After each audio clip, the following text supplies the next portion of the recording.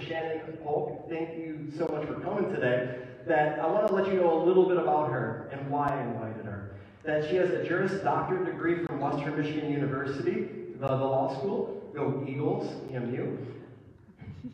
She has a Doctorate of Ministry degree from Assemblies of God Theological Seminary. She also has a bachelor's from some random school in the middle of the state that likes the color green, but we're not going to talk about that. She's an associate pastor at Riverside Tabernacle in Flint.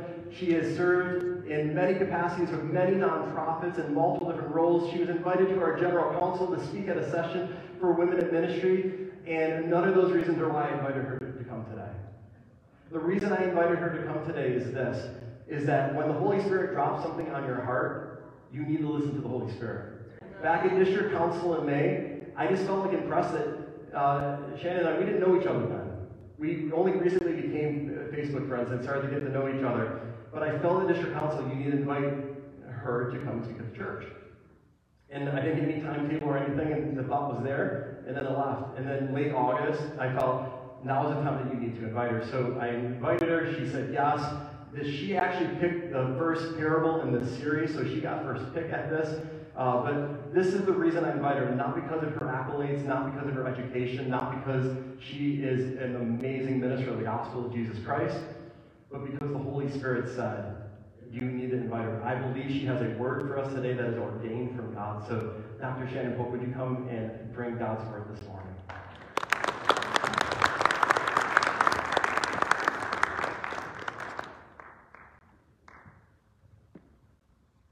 There are lots of things I know. How to turn on microphones is not one of them. So, thank you for that. So, Scott already told you a little bit about me. I'm from Flint. I'm a Spartan, so I'm really happy today. But I'm also somebody who's been an outsider, who didn't always fit. And that's really important for what we're going to talk about today. Now, I'm going to talk to you about the parable of the Good Samaritan. Now, if you've been in church at least 3 days, you know this one. You know it inside and out. You've heard it. I may not offer you anything new, but what I am going to do is tell you this. You don't have a choice. You don't have a choice. See, oftentimes as Christians, we read the Bible and we think, oh, that part's nice, I'm going to do that one. We treat it the way I treat a Nordstrom's catalog. I like this, I don't like this, I like this, I don't like that. It's okay, you don't have to say it again, I'm leaving. So here's the thing. That's not the way we're supposed to read the Bible. When we read the Bible, we're supposed to look and say yes. Right. Yes. Ouch. Help me, Lord. But yes. God isn't interested in you staying the same. He's interested in you changing. He's interested in you growing. And unfortunately, in our Western church, we do a lot of things to make people feel comfortable. God is not about your comfort. Right. He is about your change. Right. So, look at your neighbor. I'm one of those preachers. I don't know if you warned you. I'm a preacher. I'm not really a teacher. I'm a preacher. I grew up in the black church. I believe in amens, hallelujahs. I'm Pentecostal, okay? Right. So y'all work with me. Look at your neighbor and say, you don't have a choice. You don't have a choice. Look at your other neighbor, the one that you didn't pick first, and tell them, you don't have a choice.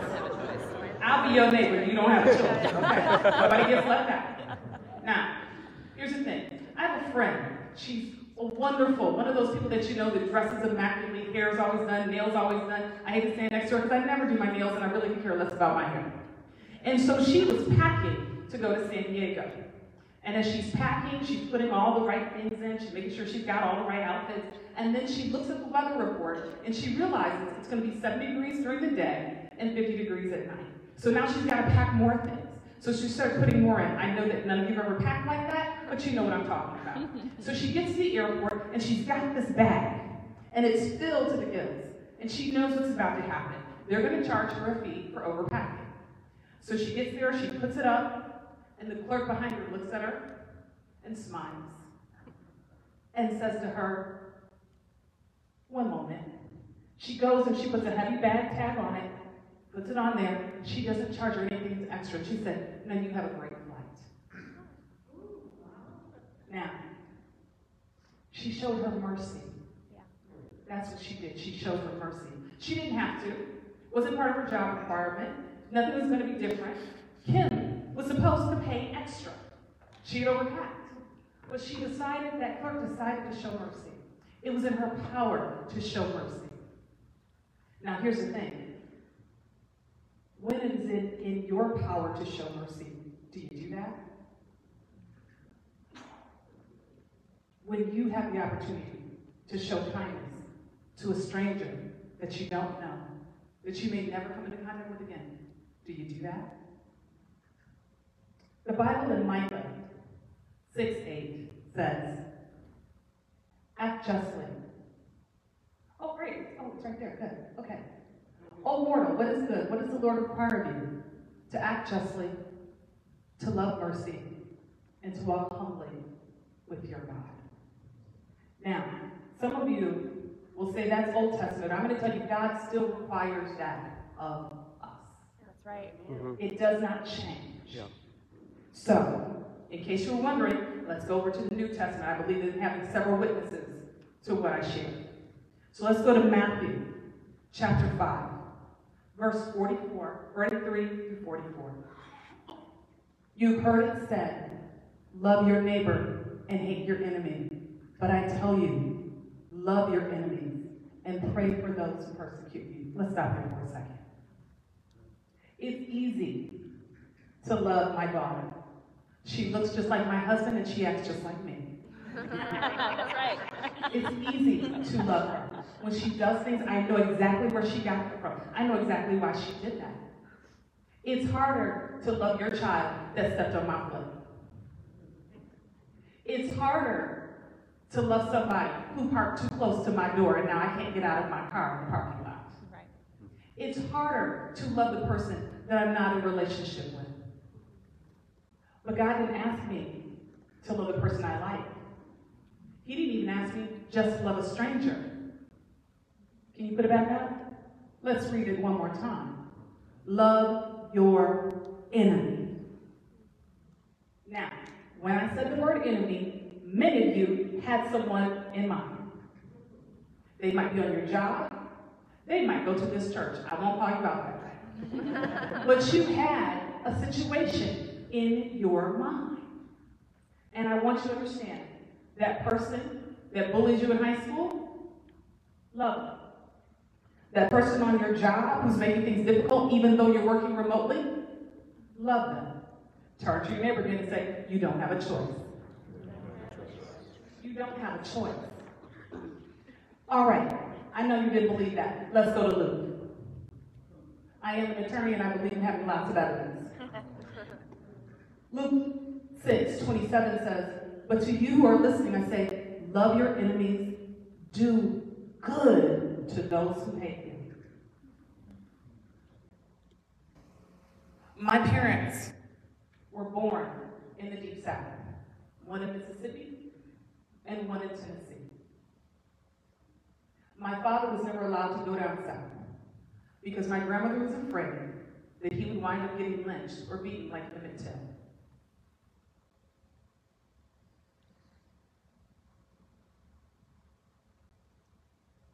My mother remembered going down south and seeing the signs that said for color only. Not my grandmother, not my great-grandmother, but my mother and my father told me their stories of what it meant to be black in this country. My father was drafted in the Vietnam War, and he served honorably.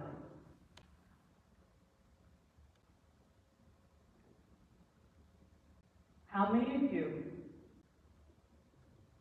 when you look at those pictures from the Civil Rights Movement, understand that what compelled them do good to those who hate you? So that when they were being spat at, when dogs were being sicked on them, they could stand. Because they said, we have something stronger than hate, and it's love. Right.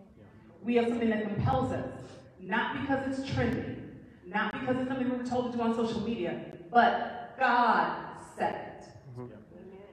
Turn to your neighbor and say, I don't have a choice. You don't have a choice. Luke 6:35 says, love your enemies, do good to them, and lend to them without expecting to get anything back. Anything. That means I don't expect to get the wave when I let you in the middle of traffic. That's right. That means that when I do that favor for you in the office, even if you never do it back, even if you don't take my shift when I ask you, even though I watch your kids, and when it's time for you to return the favor, you don't, I'm not expecting you to. Because I'm not trying to do it to get something back. I'm doing it because I'm commanded to do good. And not just to the person I like, but to the person that hates me.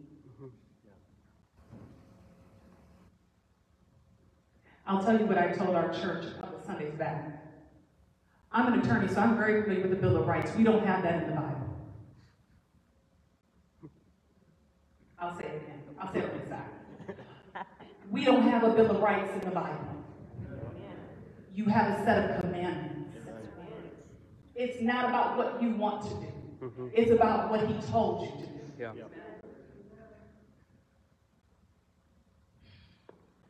So, here's what we'd rather do. Galatians chapter 6, verse 10. Therefore, as we have opportunity, let us do good to all people, especially those who belong to the household of faith.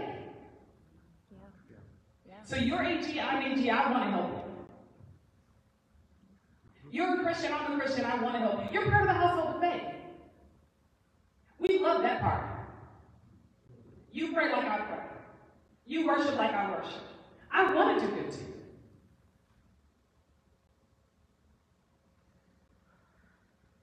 But we can't negate the first part of that. Let us do good to how many people? All. I had to take a math test recently. It was the most embarrassing thing that ever happened to me. I couldn't remember how to multiply fractions or any of that stuff I did when I was 16 in high school. But I can still do the English section pretty well, and all still means all. This is the Detroit area, so I'm going to break it down for you. That means the east side of Detroit. That's right. That means the area that my mom used to call Cass Corridor when she was a student at Mercy.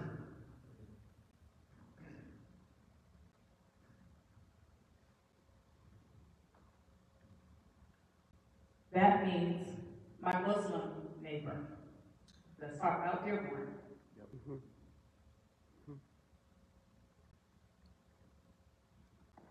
That's my humanist neighbor.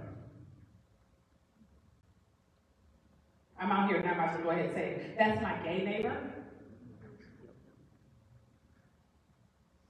That's the doctor in my neighborhood that facilitates abortion. Yeah, let's go there. Okay. I like the way y'all looking at me. I feel that right at home. Okay.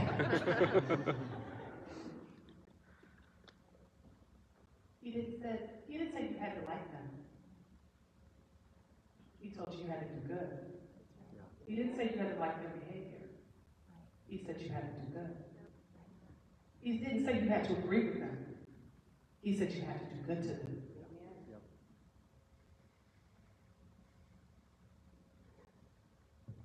I'm not going to mess with your camera if I sit down. I'm going to mess with your camera. We're good. Let's have a come to Jesus conversation, shall we? Right. We live in the most divided time in our country. You're mad because somebody's wearing a mask. You're mad because they made you put one on. You're mad because not enough people are wearing masks. You're mad because your neighbor voted for Biden. You're mad because your neighbor voted for Trump. You're mad because they're talking about CRT. You're mad because they're not talking about it. Let us do good to all people. God is not concerned about your preferences. Mm-hmm. Yeah. He's concerned about your obedience. Yeah. Good. Come on. This is not a choice. It is a commandment. It is a commandment. So the next time you see somebody in your chosen group, I need you to ask yourself, am I sticking with the Bible? Or am I doing what my favorite news program told me to do? Am I doing what the Word says? Or am I doing what makes me feel comfortable? Well, it gets worse than this. Pace yourself. Okay, now let's get to the parable. Let's go to Luke. I told you we're going to the Good Samaritan. I just thought I'd brief you early. Because see, if I give you just one story, you're like, yeah, I don't know about that. But we just laid a foundation of what it is we're supposed to do. So now let's get into it. On one occasion, an expert in the law stood up to test Jesus. Teacher, he asked, what must I do to inherit eternal life? What is written in the law, he replied. How do you read it? How do you read it? I love that part. I'll pause right here. You see, the Bible is read through our interpretations and our experiences. No one comes to the Bible as a blank slate. You bring what your Sunday school teacher taught you. You bring what happened in the lunchroom. You bring what happened to you as a child, as a teenager, as an adult. And all of that impacts how you see the scripture. So when you read the scripture, I would encourage you to say this. God, remove everything from my eyes that's a blinder to your truth. Because we all have blind spots. And we know we do because this is what he said. The Lord asked him, how do you read? He answered, well, love the Lord your God with all your heart, with all your soul, with all your strength, and with all your mind. And love your neighbor as yourself. Jesus said, you answered correctly. Jesus replied, do this and you will live. Next slide. But he wanted to justify himself. I need to justify why I'm about to exclude somebody from who I'm going to do good to. I need to justify why I'm about to ignore this person over here. There has to be a reason, there has to be an excuse. There has to be something I can hold up and say, I don't have to treat that person well. So he asked Jesus, as most attorneys would, where's my loophole? How do I get out of this contract? Who is my neighbor? And in reply, because this is what Jesus always did, and this is what I do, I tell a story. Because sometimes telling you straightly isn't always the best way, so let's tell a story. A man was going down from Jerusalem to Jericho, and when he was attacked by robbers, they stripped him of his clothes, beat him, and went away, leaving him half dead. A priest happened to be going down by the same road, and when he saw the man, he passed by on the other side. So too a Levite, when he came and saw him, passed by on the other side. Next slide. But a Samaritan, as he traveled, came where the man was, and when he saw him, he took pity on him. He went to him and bandaged his wounds, poured oil on him and wine, and then he put the man on his own donkey, brought him to an inn and took care of him. The next day he took out 2 denarii and gave them to the innkeeper. Look after him, he said, and when I return, I will reimburse you for any extra expense you may have. Next slide. Which of these 3 do you think was a neighbor to the man who fell in the hands of the robbers? The expert in law replied, the one who had mercy on him. And Jesus told him, go and do likewise. So, who were the Samaritans? Let's set the stage. They were despised.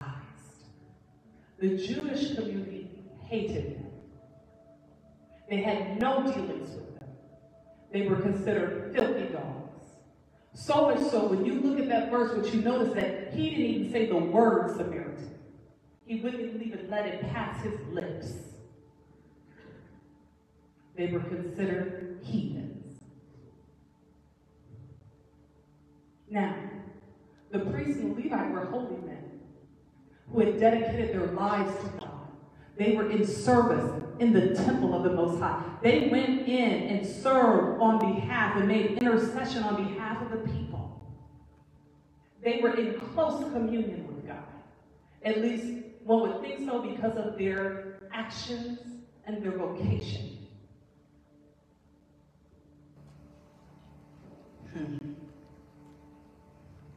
You see, there are some people, they look good, but they don't do good. So, what do we see here? We see two men, a priest and a Levite, who didn't stop. They didn't get bothered. They didn't get their hands dirty. I was reading a news article in the LA Times, and it talked about all of the poverty that was all across California. And they sent a UN envoy to come and take a look at what was happening in the U.S. as related to poverty. And the envoy said what he noticed was the violence of turning away. He said it wasn't just they didn't see it. He said you could almost see an intentional thing. He said, but it was violent because of the way that they did it, the fact that they wouldn't even look to see the people laying on the ground in cardboard boxes. They wouldn't even look at the people who were supported. They didn't want to be reminded that in this country of great wealth and great opportunity, there are still people that are falling in the cracks.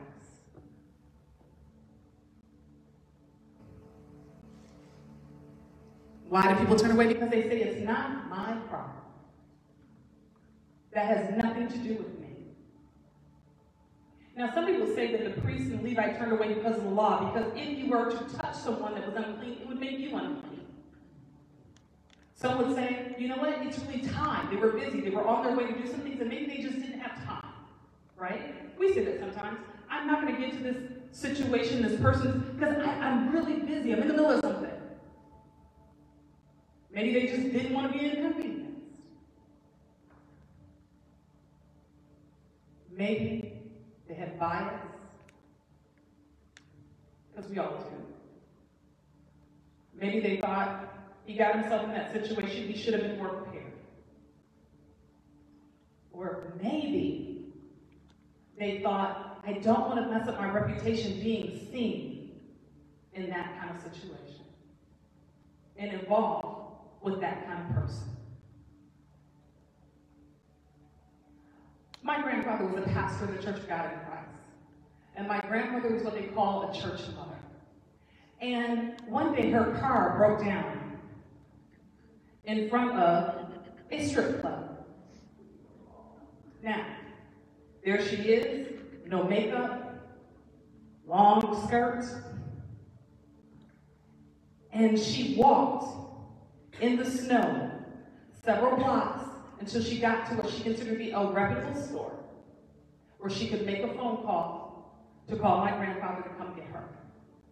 My grandfather wasn't there, and she called. She had 12 kids, so she had people she could call. So she kept calling, and then she got to number 3, so she wound up talking to my mother, her son's wife. And my mom said, Mother, why didn't you stop? You were right there. She said, I couldn't go in that place. My mother said to her, did you ever think that God had your car stop there? That there was somebody inside that needed someone who knew the Lord, who could break them out of where they were. But she was concerned. I'm a pastor's wife. I can't be seen going in that place. She was old school Pentecostal. Come ye out from among them and be ye separate. We don't know why they didn't stop. All we know is that their behavior was contrary to what God wanted them to do. Now, what do we know about this Samaritan? What do we see about him in the scripture? First thing we notice about him, he had vision because he saw him. He wasn't oblivious to what was going on in his community. He was aware. His eyes were open. We also see that he had compassion. It said he felt pity. He didn't judge him. He didn't blame him for where he was. And he didn't provide excuses as to why he didn't need to get involved. The third thing he did was he went to him. He didn't say, well, when you get yourself together, you come to me, then I'll help you. No, he went to him. He saw the need, he had compassion, and then he went to him. He didn't expect him to do anything other than receive. He got in the mess with him. The The fourth one you see is that he bandaged his wounds. I think this is interesting because Luke was a physician, so he paid attention to what happened medically. And what did he do? He took the time to see where he was bleeding and where he was broken. When have you looked to see where your neighbor is bleeding and broken? When have you looked to see where there's someone in your midst who has been victimized and who needs your attention? He placed him on his donkey. That means the rest of the journey he walked while someone else was carried. Whose burdens are you willing to carry? And then he brought him to an end. He took him to a place of safety. He stayed with him until he was sure he was going to be okay. But that was not enough. What did he do? The last thing we see him doing is he paid for his care and his lodging. He didn't expect anything in return. But he came out of his own pocket. And he said, if this is not enough to the innkeeper, then when I come back in a couple days, I'll make up the difference. We see compassion, we see vision, we see action, we see generosity, and we see patience. We also see a good name. How many of you have folks that would trust you to come back and pay them later?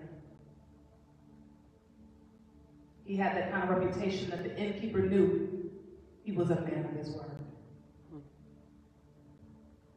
So, who are we in this story? We're the lawyer. We're asking the question, who is our neighbor, Lord? Who are we supposed to do good to? Who are we supposed to extend ourselves to? Because our natural inclination as human beings is to take care of those that are like us, those that are in proximity to us, those that are in relationship to us, those that look like us, those that sound like us, those that eat like us, because that's who we're comfortable around. If I asked you right now to think about your friend group, the 3 to 5 people that you spend the most time with, studies have shown that they will be your same age, your same race, your same gender, and your same class.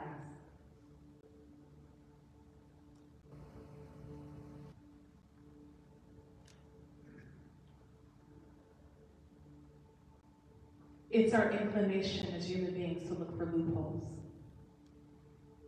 But God is not asking us to just follow the letter of the law, but he wants us to follow the spirit of the law. Yeah. Just as he's called us to follow his Holy Spirit. He wants us to get into the ditch.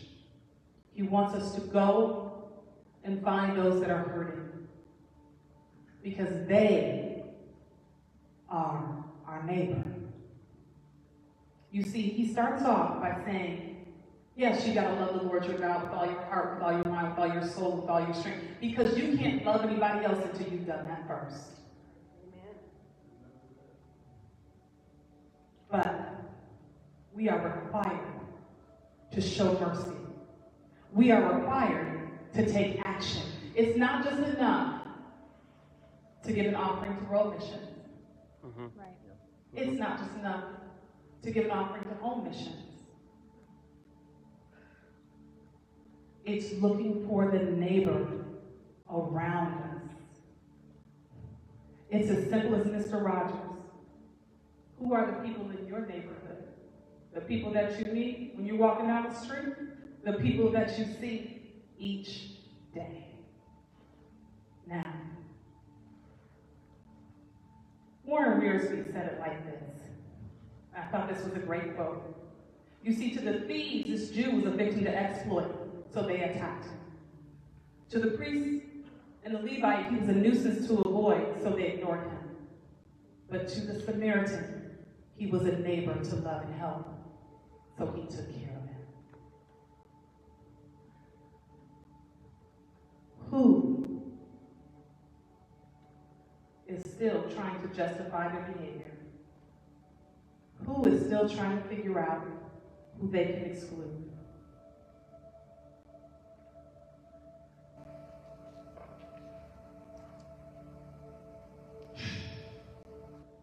We're simply asked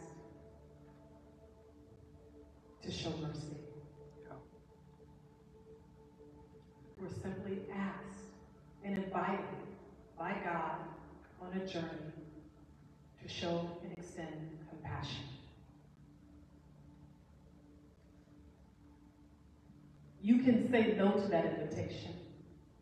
You can refuse it. But if you desire to be an honest, transparent, loyal, and obedient follower of God, then you don't have a choice. You don't have a choice. So what is your philosophy? Is it like the robbers? What's yours is ours and I'll take it? Is it like the priest and Levite? What's ours is ours and we'll keep it? Or are you the Samaritan who says, what's mine is yours and I'll share it?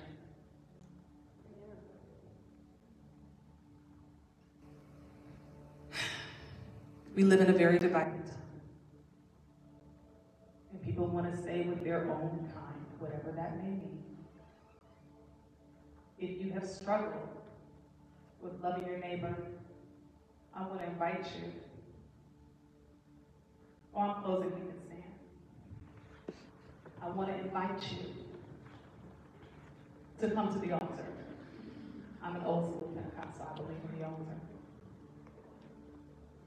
I'd like to invite you to come to the altar and give that to God. We all have biases. We all have prejudices. We all have things that we would rather not do. But if you're going to follow Jesus, when it comes to the commandment of loving your neighbor, you don't have a choice. We're approaching the holiday season. Some of you all are going to have to sit across somebody from Thanksgiving who's going to work your last nerve, who's going to say the thing that you don't want to hear. They're going to have the conversation that you don't want to be involved in. But God is asking you to love them anyway.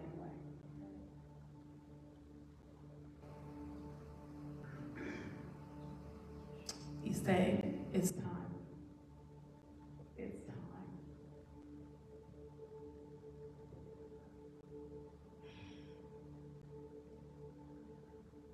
I'm going to pray for you, and then we'll be dismissed. Heavenly Father, loving those that are different from us, that's a challenge. But you said do it anyway. Showing the grace and mercy and compassion on people we disagree with and that we think are completely wrong, that's hard. But you told us to love them anyway. To be good to people who have misused us and mistreated us and abused us, God. That's not anything we can do in our natural strength. But you told us to do it anyway. So, Father, I just ask that for everyone in here who is wrestling with who they have to love, who is wrestling with who their neighbor is, God, I pray you would touch their heart, that you would fill them with compassion, that you would show them where they've been in error, God, and that they would repent, and that they would see with fresh eyes. Holy Spirit, I pray that you would speak to them even in the night hour, and that you would touch their heart. God, you're looking for a united church. You're looking for a church that takes action. You're looking for a church that doesn't want to just look good, but is good. Because you are good. And we want to be like you.